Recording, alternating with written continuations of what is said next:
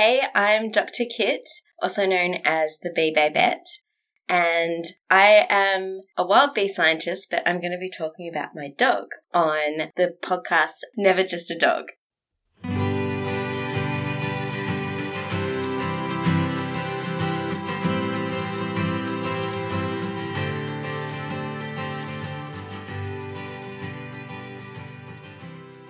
Kit, this is so amazing to be chatting with you about your journey and in particular about your dog. I'm so excited because, when you love your dog, you want to tell everyone about your dog and not everyone wants to hear about your dog. Like I'll go on a date and I'll be like, by the way, I have the coolest dog. And it's like, yay. But I'm so great that I now have a chance to speak about my dog extensively because, dogs are literally so important to humans as a species. I do bees now. I'm a bee scientist, but I've also dabbled in various other scientific disciplines. And for a while, I taught biological anthropology, and so I was really interested in reading so much about human evolution and I guess what makes humans sort of, I wouldn't say special. I don't think humans are very special, but, has made us so successful. And dogs have been such a crucial part of human evolution. And there's a hypothesis that one of the reasons why Homo sapiens was more successful than, the Neanderthals, which are a subspecies of Homo sapiens, but that's also still a little bit of a debate. But the reason why Homo sapiens, humans, were so successful is because we've had a relationship with dogs for so many years. I think one of the estimates was 70,000 years. And, dogs have co-evolved with us as well, with the amylase receptors and their, ability, there's been studies comparing dogs with wolves and their, ability to, read our eyes and our facial expressions. Yeah, as I said, I love dogs and I think they're so interesting and they're just so important for humans as a species. Tell me about what part of Australia you grew up in. So I was born in Tassie, and then my dad's job meant that we moved about Australia quite a bit. I lived mainly in WA, and then I moved down to Bunbury for a boy, which didn't work out. And that's why I moved to Queensland. Yeah. So anyway, I moved to Bunbury, and it's a beautiful place, actually. And the Zephyr, my dog, and Shakira, my other dog, who is Zephyr's daughter, they loved Bunbury because Bunbury has the beaches, and just seeing them play on the beach, there is nothing more beautiful and pure than seeing dogs have fun on the beach. They just love it, and so they actually really loved living in Bunbury a lot. The dog beach is Disneyland for dogs, isn't it? Every single ride right there in that one spot. Yeah, they're just so full of joy, pure joy. And sure, you're sitting on the beach and they just run up to you and they have to shake right next to you. It's a rule of dog that if they're going to shake their coats off, it has to be right next to you. Also, if there's sand, they have to shake it next to you. And, I've given up on having a nice car or nice anything. You can't have nice things with dogs, but you have dogs, and that overrides all the nice things. Did you have dogs in your family when you were growing up? Not for a while, because my parents, when I was a little kid, they were quite, especially my mum was always be careful around dogs. But there was Lucky, who was my granddad's sausage dog that my mum got for her mum when she lost her other dog. And I never met my mum's mum because she died before I was born, but she had a stroke, and my mum got her this dog called Lucky. It was a sausage dog.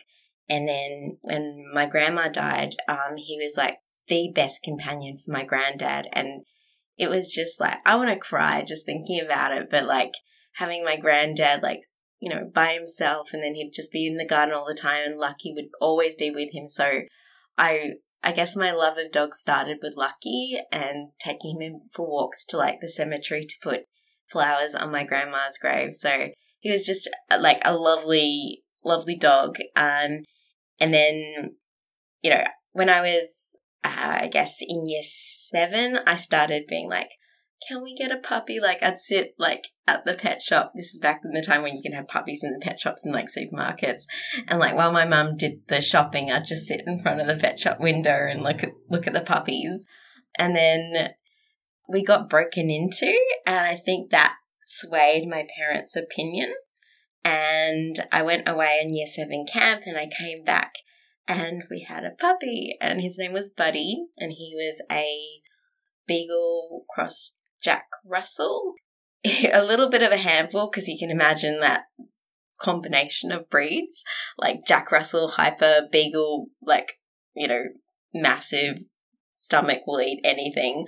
But he was gorgeous. Unfortunately, though, he had a short life because he had a disc prolapse when he was only 3 years old. And, it was really traumatic for me because I get super attached to animals. Like, I love animals more than humans.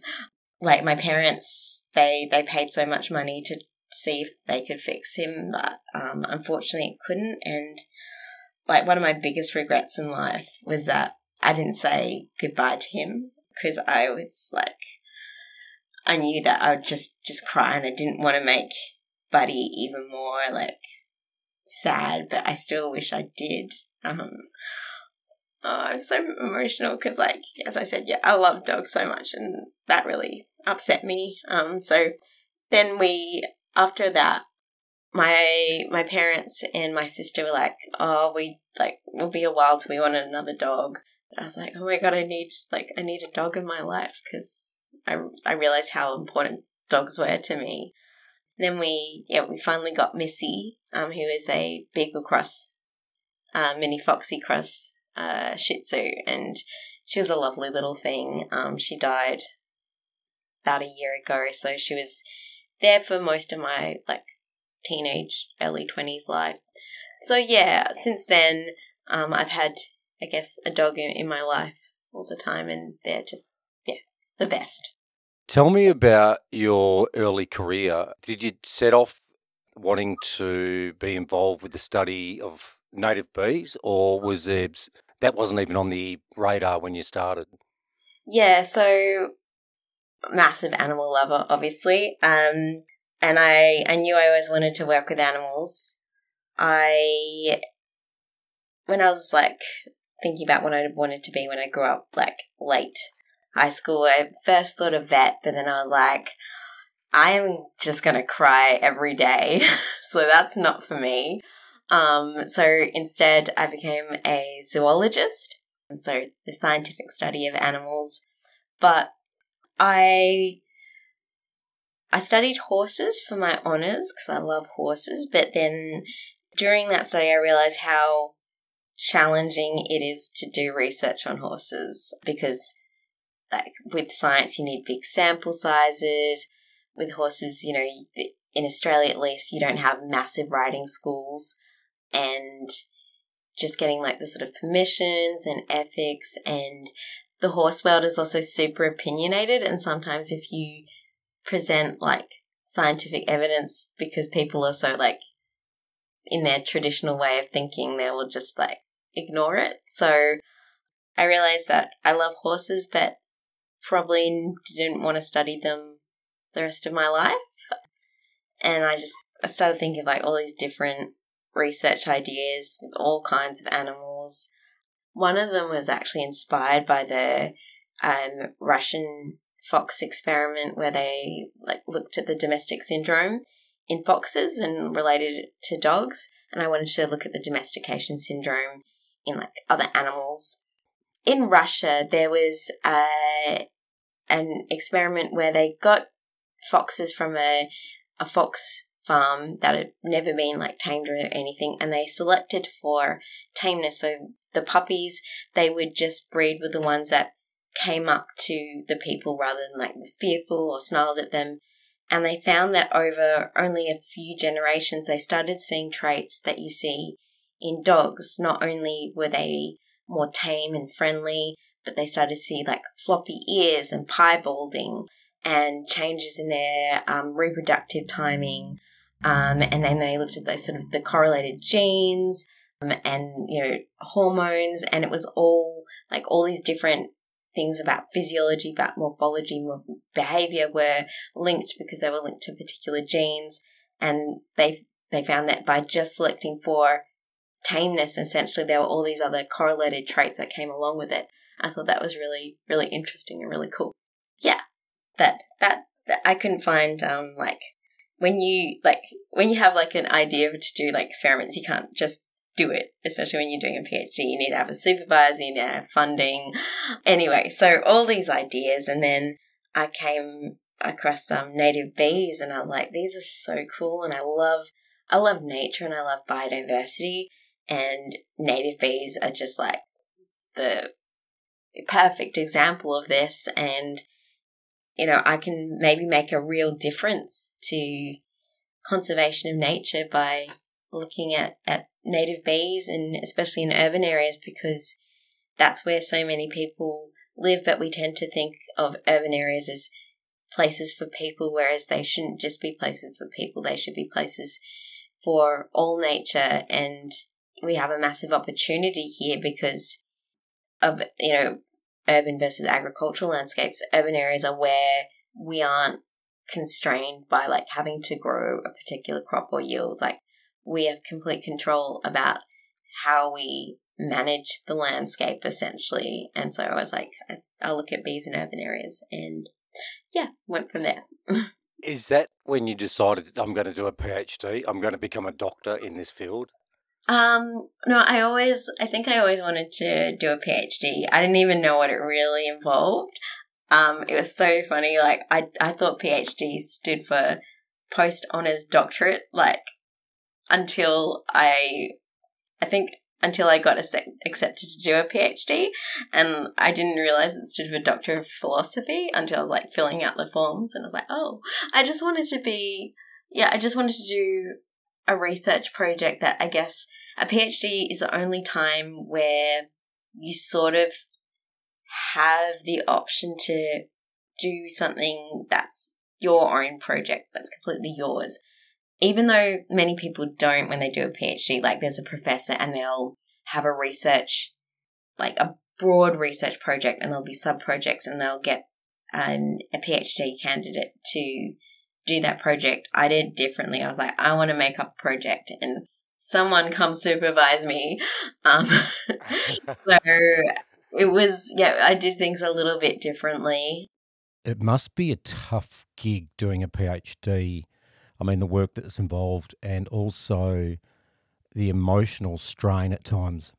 Yeah, like at the start, because I got like this really cool scholarship and like it's so exciting, and you're like doing the PhD and then the field work. So that was like the great part. And there's like plenty of memes where like the first year's PhD students are like all, happy and excited, and by the third year they're like sort of a bit wrecked, which is the case like when it gets to the writing part, and that your funding is going to run out after this period of time, and you don't know what's even happening next after the PhD, and so that's the difficult part. Sort of the pressures on, and you understood what the world of academia is like, and how it's very like dog eat dog, and which is so misleading. Dogs are nice, but the dog eat dog sort of world. So towards the end of the PhD, that's when it's very, very stressful. How did Zephyr come into your life, Kit? I'd moved out of house. I used to live with my parents, and I moved out into a rental. And my ex at the time, he got a Maremma called Yorkie, And so he wasn't a very good owner, and he didn't really look after Yorkie that well, and he didn't have a proper place for Yorkie. And then he was going to move across the country in a bus, and he was like, well, I'm getting the bus ready, can you look after Yorkie? And I was like, of course, I love Yorkie. So Yorkie ended up living with me, and that's when I sort of fell in love with the Maremma breed. And I was like, I want to get a puppy, and I have to get a Maremma because they're just a very, very special breed. And so went on Gumtree, of course, and found a lady that was having a litter, and her Maremmas looked after goats on a goat farm. And yeah, I went out there, and she'd put aside one for me. And when I went out there, though, another puppy came up to me, and I was like, can I have this one instead? Because this one chose me. So she was like, yeah, that one's still available. So that's how I got Zephyr. I guess, like, a few people were like, why are you getting a puppy now? Like, it's the wrong time. And I was like, no, like, I need, like, a puppy to help me get through this. And I know, like, I was going through some, like, issues with my ex, who was going to, like, take Yorkie and move across the country. And he was also sometimes quite, like, I'm just going to put it out there, quite like abusive. And so, like, I remember there'd be days where I'd just, like, be doing the most boring data entry and feeling bad, and I'd be sitting there, like, putting numbers into my laptop, and I'd have Zephyr there. Like, she'd always sleep on my feet, like, always be close. Yeah, so she'd sleep on my bed, of course. And just having this, like, little soft puppy brings so much joy. Like, you know, it was just, like, she looks like a little baby polar bear. Like, just so much cuteness. Like, yeah, so, like, you can't feel sad or anything when you look at her. It was just, like, absolute cuteness. So, yeah. So Zephyr became your emotional support. Yeah, she has been. And, like, sometimes I have to be her emotional support as well, because she can sometimes be a little anxious, I guess, and unfortunately sometimes she takes it out on her daughter as well. She's such a bad mum. Zephyr's lovely, but she's a terrible mum. I thought she would be the best mum, but she's not. Grinding away, you know, studying a PhD, it must be lonely at times. Did Zephyr force you to get out of the house? Yeah, so, I mean, I'm lucky in that my PhD involved heaps of field work. Getting out in nature is super important. But with Zephyr, it forced me to, like, socialize, because I was like, I want her to make sure that she's, like, good around other dogs. And in WA, there's a cafe called Slate Cafe, and it's a dog cafe. And every weekend they have, like, dog play dates. There's, like, a particular area that just they bring all the dogs, and sometimes they'll have breed specific play dates. And so I'd bring Zephyr out, you know, almost every weekend, so that she could have, like, the play dates with the dogs, and you just talk with other dog owners. And then, yeah, I'd take her to beaches, like Iconodog Beach. And then my friend got a dog around the same time as me, so we'd have, like, dog play dates. So, yeah, it was, like, super good for my, like, just talking to other people rather than just, like, shutting away from the world. So, yeah, she was really good in, yeah, getting me to have that sort of, like, life outside of the PhD. During your PhD studies, you discovered a new species of native bee. Yeah.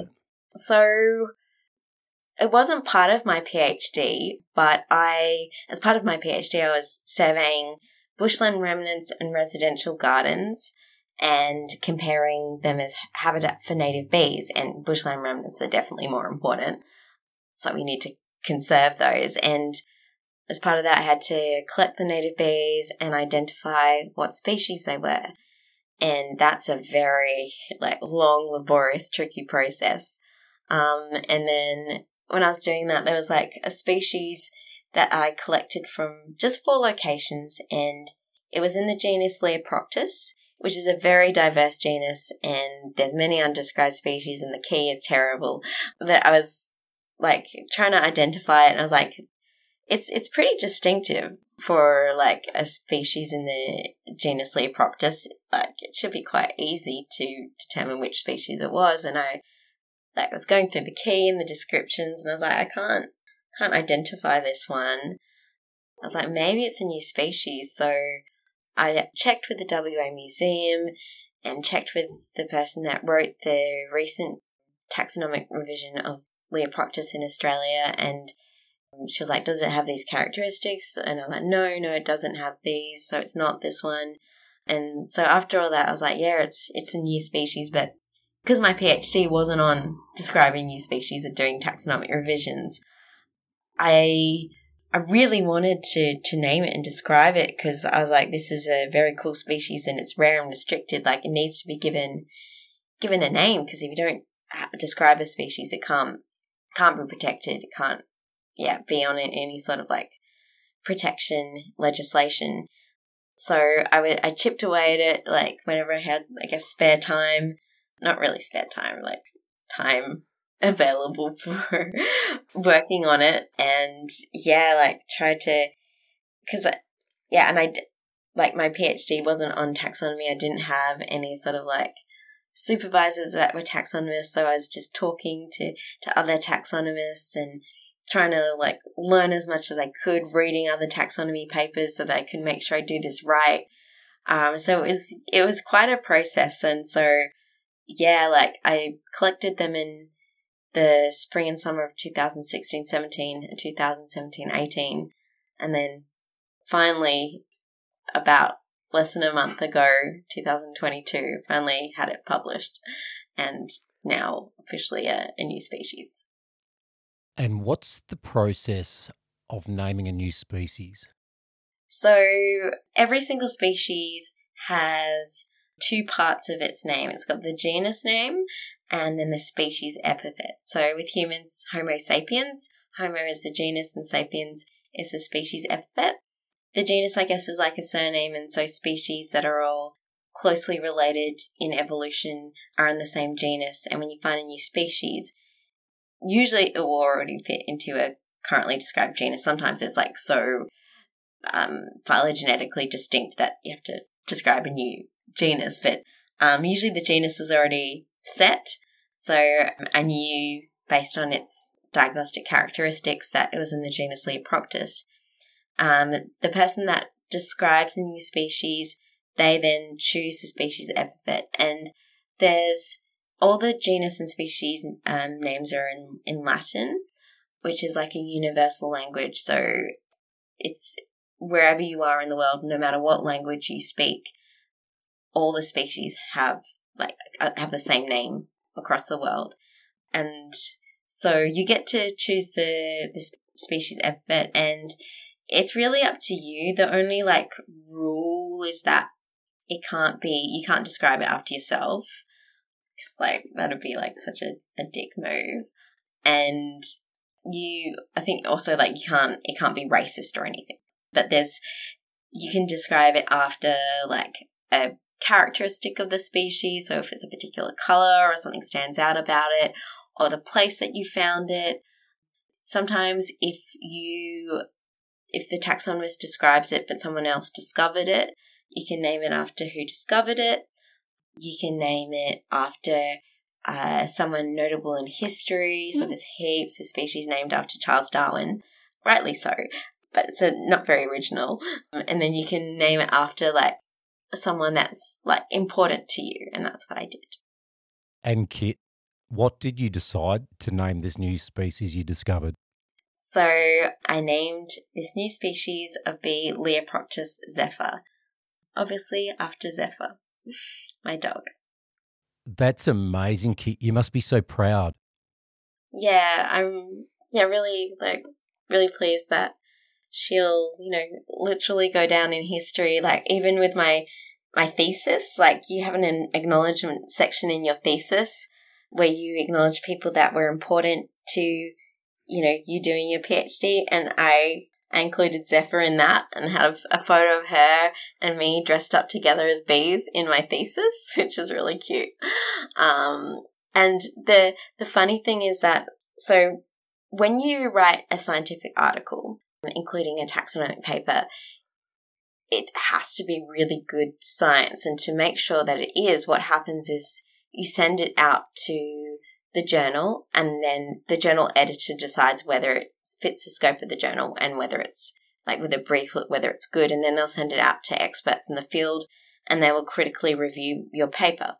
And one of the reviewers, sometimes reviewers can be like quite nasty. One of the reviewers is like, why are you naming it after your dog? Like, that's a bit silly. Like, you should name it after, like, maybe the flower that it was found on. And I was like, no, like, I'm going to name it after my dog. Like, you can't, that's not a valid criticism. So, yeah. Does Zephyr know there's a native bee named after her? I did tell her, and I've got like a reel on my Instagram of me telling her. Yeah. I love that. So tell me about life with you and Zephyr now. Yeah, so like wherever I am in the house, or if I go out in the garden, she's like one of those dogs that will always be like near you. She doesn't have to be like right on top of you, but she's always there. Like if I walk into another room, she'll go like walk up and go and lie in the other room. So like just always that presence, which is really beautiful when I come home. Like, I've got sort of quite a low gate, and I'll drive up the driveway, and both of them will, like, jump up and put their heads over the fence and little paws. And, like, you see their happy faces. It's just the best thing to come home to. Like, I would hate to come home and just not have that, like, how depressing. I don't know how people can live without dogs. Like, both of us have been, like, really important for each other in these last, probably, like, 4 or 5 months, because we went through a very bad time, because I moved to Queensland and I left like all my friends and, love Bunbury and, the girls, I call them the girls, Zephyr and Shakira, they got flown over, and the reason why we moved was so that I could like have essentially a life with my now ex, and, I loved him and Zephyr loved him too. And then he went on tour and cheated on me, and like, to be honest, if I didn't have Zephyr and Shakira, like I was in a bad place, and having them there was like gave me a reason to like live. Because I was like, if I didn't have them, I would be like, why am I even living? Like, this pain is so bad. But I was like, I can't abandon them. Like, that would be so selfish. Like, they need me, and like already Zephyr, like, upset that like, her favorite person wasn't there anymore, and my favorite person wasn't there anymore. And yeah, I guess like they definitely made me not die, I guess. Like, I know this is like super I guess deep and a little bit traumatic, but yeah, like they literally gave me a reason to live. I'm happy that you're still here and we're chatting together. I think it's important for people to realize how, dogs have helped, I'm sure, so many people like not commit suicide, because like you're like, I can't abandon my dog, there's like so much research that dogs are so important for like quality of life and yeah, just helping people with like mental health. And how are you doing now? Still up and down. Hey, like, yeah, it's silly because people see all that I'm like achieving, and they're like, oh, like you must be like so happy and doing so well. And I'm like, well, like when I was like writing this paper and publishing and stuff, it was back when I was like still with my ex, and like everything was going great. And so that all that I did was like not right now. Like it takes a long time to write things and publish things, and especially going through I remember going through the editor's comments, and like the first time I submitted to a journal, it got knocked back. And yeah, my ex was like, "It's all right," and I was like, "I know, I'll just resubmit," and I did. So yeah, like it's all a bit like I wish I could be happier, but like there's still that sort of like dark cloud over it all. Yeah, still like the best therapy is dog therapy, to be honest. Okay. Yeah. As I said, like Zephyr loved my ex because he also gave her cheese. So, but she didn't really like him, and like, yeah, and she's one of those dogs that doesn't like everyone. Like her daughter Shakira, because I raised Shakira, because Zephyr didn't want to. She's very much like a people person. She'll just go up to everyone and be all happy and like give me pats. Whereas Zephyr's like, she has to check someone out first, and she'll slowly warm to them, and then when she decides she likes them, she'll be like all rolling over, asking people to give her belly rubs and stuff. But at first she'll be like, yeah, very wary. There's something else I found out about you, Kit, that you're a very keen and avid circus performer. Is that going to be a feature in the future for you?